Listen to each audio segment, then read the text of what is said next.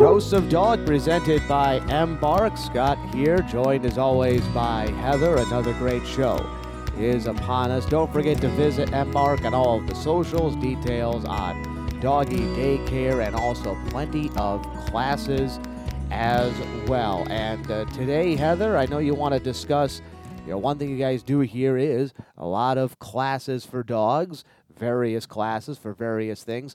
Something you touched on in one of the earliest episodes you did was Come When Called, and I recommend people go back to that episode, scroll down the page. You'll get it at echomestownradio.com. Go down to the bottom of the page.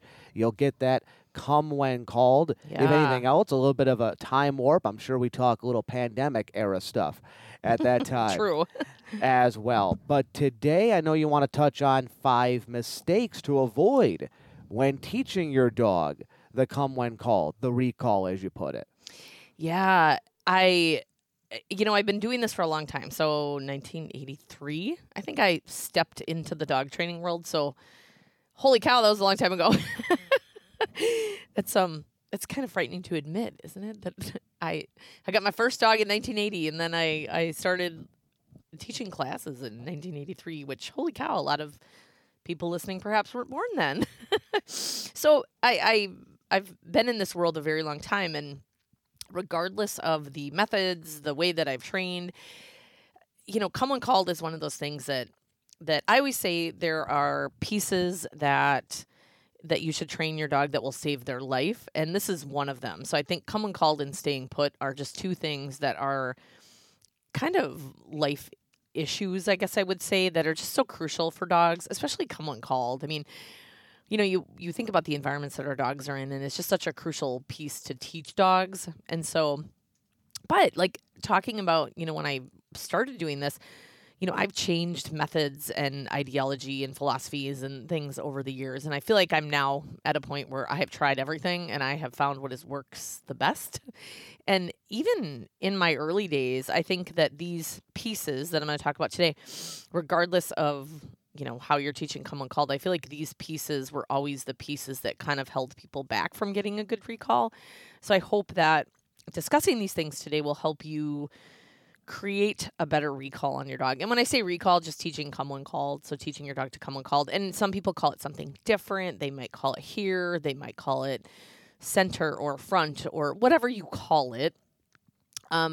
Just getting your dog to come back to you is kind of what we're talking about today. And these are just, I think, anyone that has ever come to me or to our teaching staff that wants to work on really improving their recall, these are pieces that maybe in the past just mistakes that they've made, and not mistakes that they intentionally made. I think just things that we rush through training sometimes, and we expect better outcomes without actually kind of working through the steps. So hopefully this will help everyone kind of get a better recall. And especially with the people that, there's a lot of young dogs out there right now, like a lot of, COVID puppies, as we would call them, that aren't quite mature yet, that I think we wanted them to mature really quickly, and we can't force maturity on any creature, as we know. It comes in their own time. And so I think these are some mistakes that we've made.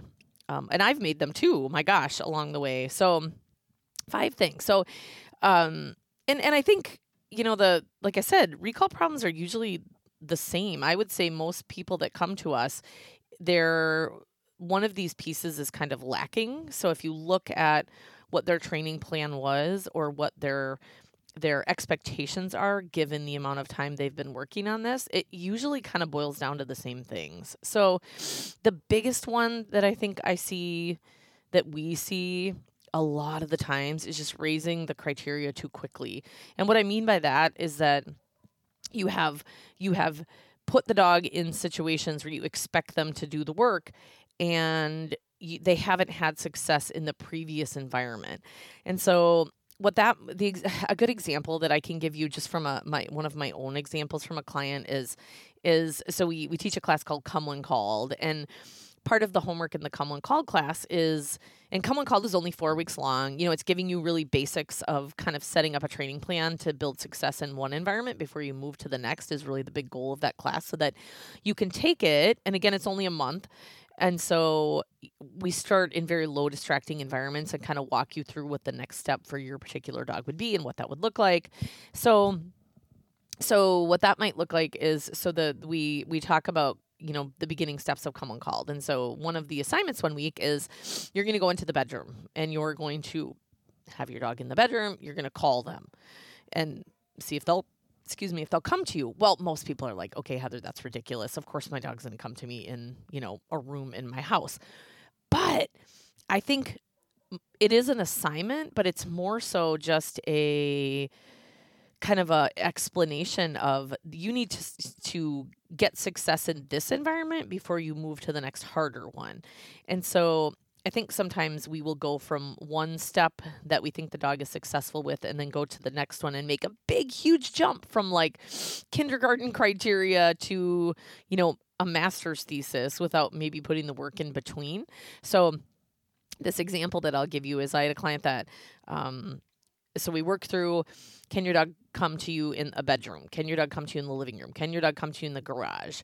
And then we start to move outside. So then we start with familial environments around your house, around your neighborhood, and moving into bigger environments. Well, it was funny. She came back, the next week and said, all right, Heather, so, he did really well in the house. He came to me in the house, and then I let him outside. And then he just didn't come back. And I said, okay, so let's look at, what environment did you put him in? Did we set this dog up for success? And she said, well, he did really well in the house. And then I let him outside. And I said, okay, well, what does outside look like? Like, explain that environment. It's 15 fenced-in acres. And I was like, whoa, that is a big step going from success in the house, which, like a reasonable-sized house, to 15 fenced-in acres with animals and sounds and, squirrels and, spots in the yard where habitually there have been rabbits and, a fence where dogs are walking by. I mean, that is a giant jump to ask a dog to be successful. And so that step, of course, that dog was not successful the moment we walked outside. So we had to say, okay, so the next step is outside, but how can we break this into smaller pieces so that he can be successful? And so we started with a 6-foot leash on. Can he come to you in the, right off your back step? And then a 10-foot leash, and then a 20-foot long line, and then a 25-foot long line, and then dragging the long line, and then, working on he's 40 feet from you, he's 50 feet from you, and really slowly building up success rather than making a really big jump. And so looking at kind of raising what the expectation is of your dog to perform this in environments that they can be successful in. So really take a look at what environments that you're in. And I think not even the environment that you're in, but what is around that environment. So maybe, you've worked through the dog's really good in the backyard, and then, you go on a walk and you practice there. And then you go to maybe the space is smaller, but there's a lot of distractions. So you go to your neighbor's backyard, which is maybe small, maybe it's like 1/8 of an acre or 1/4 of an acre, whatever it may look like, which, may not be small for it depends on what you've worked through prior to that. But let's say your neighbor has chickens. Well, okay, the space is small, but holy cow, the distraction's huge if your dog hasn't ever had success recalling around chickens. So think about that. So think about what is a baby step that I can slowly put into play, that I can slowly kind of move forward with teaching come uncalled. And remember, a lot of you have young dogs. Their brain's going to ping pong around in that brain before that stuff solidifies. And so you're going to have days where, you have your 14-month-old dog and you ask them to just respond to their name and they look at you like they've never heard it before in their life. And developmentally, that's kind of normal. I think sometimes we get really upset that they're not listening, but we have to consider developmentally, where are they and what work have you put into it? So, on those days, you just go back to simple stuff. And then when you kind of have their brain, you go back and you work on that again. So I think giving our learner the benefit of the doubt that, their hormonal soup, as 2 of my staff call it, is ping-ponging or sloshing around in their head when they're a teenager. Because remember, as we talked about before, owner gravity fades, 5-6 months of age, when the dog starts to become a teenager. And so I think through, especially the teenage phase, 5-6 months through 2.5 to 3 years old, recalls are hard at that age. So give your dog the benefit of the doubt and make them successful. Long lines are amazing. Long lines are an amazing tool. So think about, are you raising your criteria too quickly, and what your expectation of what response you're looking for in those environments. And, our goal in behavior work, in training, I guess, the goal with a training plan is always 85 to 90%. I say 90% success in one environment before you move to the next. And that's kind of the homework that we give in a lot of the classes too. So number one, sometimes you've gone to an environment that's just too difficult, that you haven't worked through before. So that's kind of, I think that's often the biggest mistake. And, I'll tell people, because they sometimes will say, gosh, Heather, my dog kind of responds in my backyard when I call them. Like, they do okay. It's maybe 50-50. And then they go to their lake property or the cabin or the neighbor's cabin, and they're like, oh my gosh, they didn't listen at all. Well, you're going from your backyard, which they have mild success at, to an environment that is a million times harder, that's brand new, and you have no success. And that's pretty normal. Until you've worked up to that, you're not going to get success. And then unfortunately what happens is a lot of people use punishment because the dog isn't listening. Well, you haven't set them up to succeed in that environment. So that's not fair, to punish them in an environment that they just can't handle, that they haven't had success in prior. That's like punishing your child, your kindergartner, because they can't do calculus yet. Well, of course they can't. They don't, maybe some of them can if you have a child genius, but they can't handle that. They're not ready. They're not equipped with the skills to navigate that environment. And so giving them the benefit of the doubt in that environment and saying, okay, so let's go back to maybe using some management on a long line and using that environment to maybe build some success. What a great space to be able to work on that skill. So raising criteria too quickly would be the first mistake that I see a lot of. Number two, they stop reinforcing come when called. And, this is a question that we get in classes a lot. Like, gosh, Heather, when do you stop rewarding them for coming when called? And my answer is never. I never stop rewarding my dogs for come when called. When they're puppies, I reinforce the heck out of it, and we work through all these environments. And then, as an adult, I will out and about just call them for fun and reward them. But then when I do have to call them, usually I'm calling them away from something. So I'm calling them away from the giant snapping turtle that lives on my property, or I'm calling them away from, they're on their way towards a road, or I'm calling them away from the fence, or whatever it might be.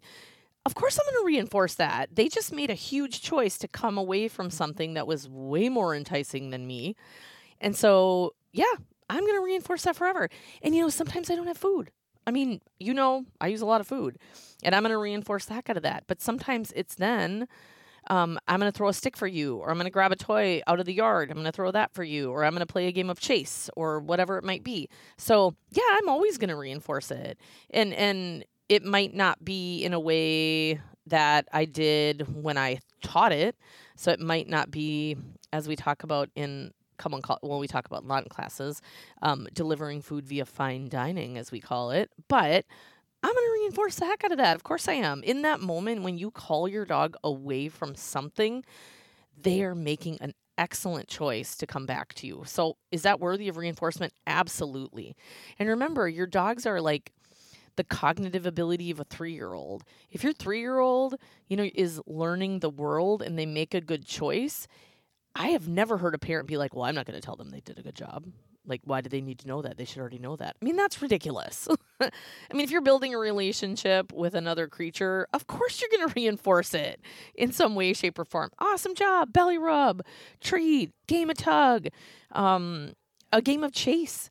So I'm always going to reinforce it. And I think this warrants looking at what do you have in your toolbox for reinforcement, and that is important too. So yes, we use food a lot, but we can use a game of chase, we can use a game of tug, we can use a belly rub, we can use asking them to do a couple favorite tricks, we can ask them.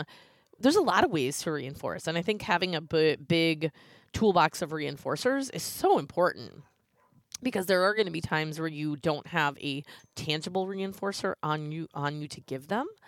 So looking at what is your toolbox of reinforcement? What else does your dog like? In one of my classes, I give a assignment called Naked Play. I know everyone wants to sign up for that class, but and one of their assignments is I want you to watch how your dog plays and what do they enjoy, because observational data is so helpful for finding reinforcers that they enjoy. So what did you observe that they like to do? Because can we utilize that as a reinforcer? So there's another piece. So they stop reinforcing. And what happens is that we call them because we need them to come away from something and we're annoyed, right? So dog come, and then we put them in the house. And then the cat's in the yard. Dog come, and then we put them in the house. And then we call them away from, the squirrel at the tree. Dog come, and we put them in the house. And then what does the dog go? Well, that's not worth it. Like, the squirrel is infinitely more exciting than what happens when I come to you. And holy cow, yes, when I call my dog away from something, absolutely, I'm reinforcing that because they just made a choice to come away from something that is probably more exciting than me. But I've built a reinforcement history to make coming when called so awesome that, of course, they're going to make that choice because it's always been such a good choice to make. So never stop reinforcing come when called. Oh my gosh. I mean, it's such a valuable skill. And it's interesting to have conversations with people because I'll ask them, what is something your dog does really, really, really well? And you don't even need to reinforce it all the time. And you know what a lot of people say? My dogs at nighttime, they know they get a nighttime cookie when they go in their crate or they go to their dog bed or they go on my bed. They do it every single night. I don't even have to ask. But we're reinforcing that every single night. And that's not an important skill. They're in your house. And do they need a nighttime cookie? Probably not. Do we feel good about giving it? Absolutely. But there's something that they probably do really, really well. It's very, very fluent in their repertoire of skills. And it's because it has a huge reinforcement history. So let's take that and put it onto their recall because the recall is something that's going to save their life. Number 3, mistake. So the third thing is one of the things that I'll talk about is that they only use it when it's urgent. And that kind of goes back to my previous point about we sometimes we'll only use it when we need them to come to us, so they're headed towards the road. There's a squirrel. There is a delivery person at the door. There is, something that we need to call them away from. And the only time we use it is to always call them away from something good. And so I want you to add it in just for fun. So in your yard and the dog is, just walking around smelling something. Can you call them and take off running with the tug toy? And they'll be like, holy cow, the party just started. That's amazing. And so if you only use it when it's urgent, it becomes kind of a bummer, right? Like you only always get called away from your favorite thing. So I want you to think about that when you call them. What does that look like? Like, what is that? The history that you've created? Because if you're struggling with recall, you need to put the fun back in it. Because if we only use it when we absolutely need the dog to come to us, then we're always usually calling them away from something that's very intriguing. So I want you to go back to doing games. And I'm not going to lie, we adults are not always good at this. Like, we're not always good at, going back to the fun stuff. But remember, we love dogs because they maintain that childlike characteristic their entire life. And so that's why we love our dogs, right? They're playful. They kind of maintain that their entire lives. And so they're really good at playing games. And so can you turn that into something fun? Can you just let them out and they're just standing in the yard kind of doing nothing and call them and take off running, or call them and then deliver a giant treat or play a game?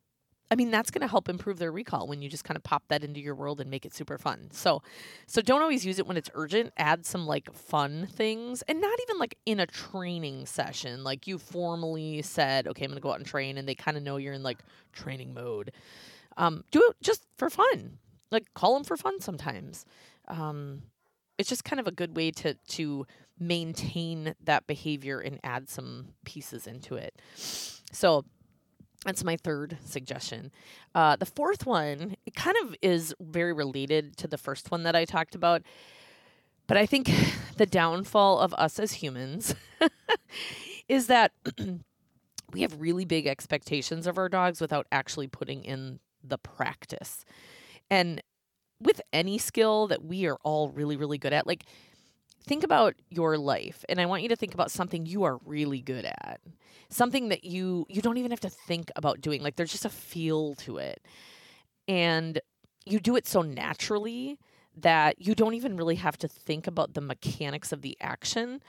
Well, the reason that it's so natural to you, it's so easy for you to do is because you have a huge history of doing it 100 times and practicing it, during a week or whatever the skill might be. Um, and so that's why you're good at it. You don't even really have to think about it. And so remember, in order to get good at something, we do have to practice and go through the motion over and over and over. And I think with our dogs, sometimes we don't do that in skill work. So maybe we've worked on a little bit of come when called, and then again, like I said, then we go to the lake and we let the dog off leash, and then it's kind of a disaster.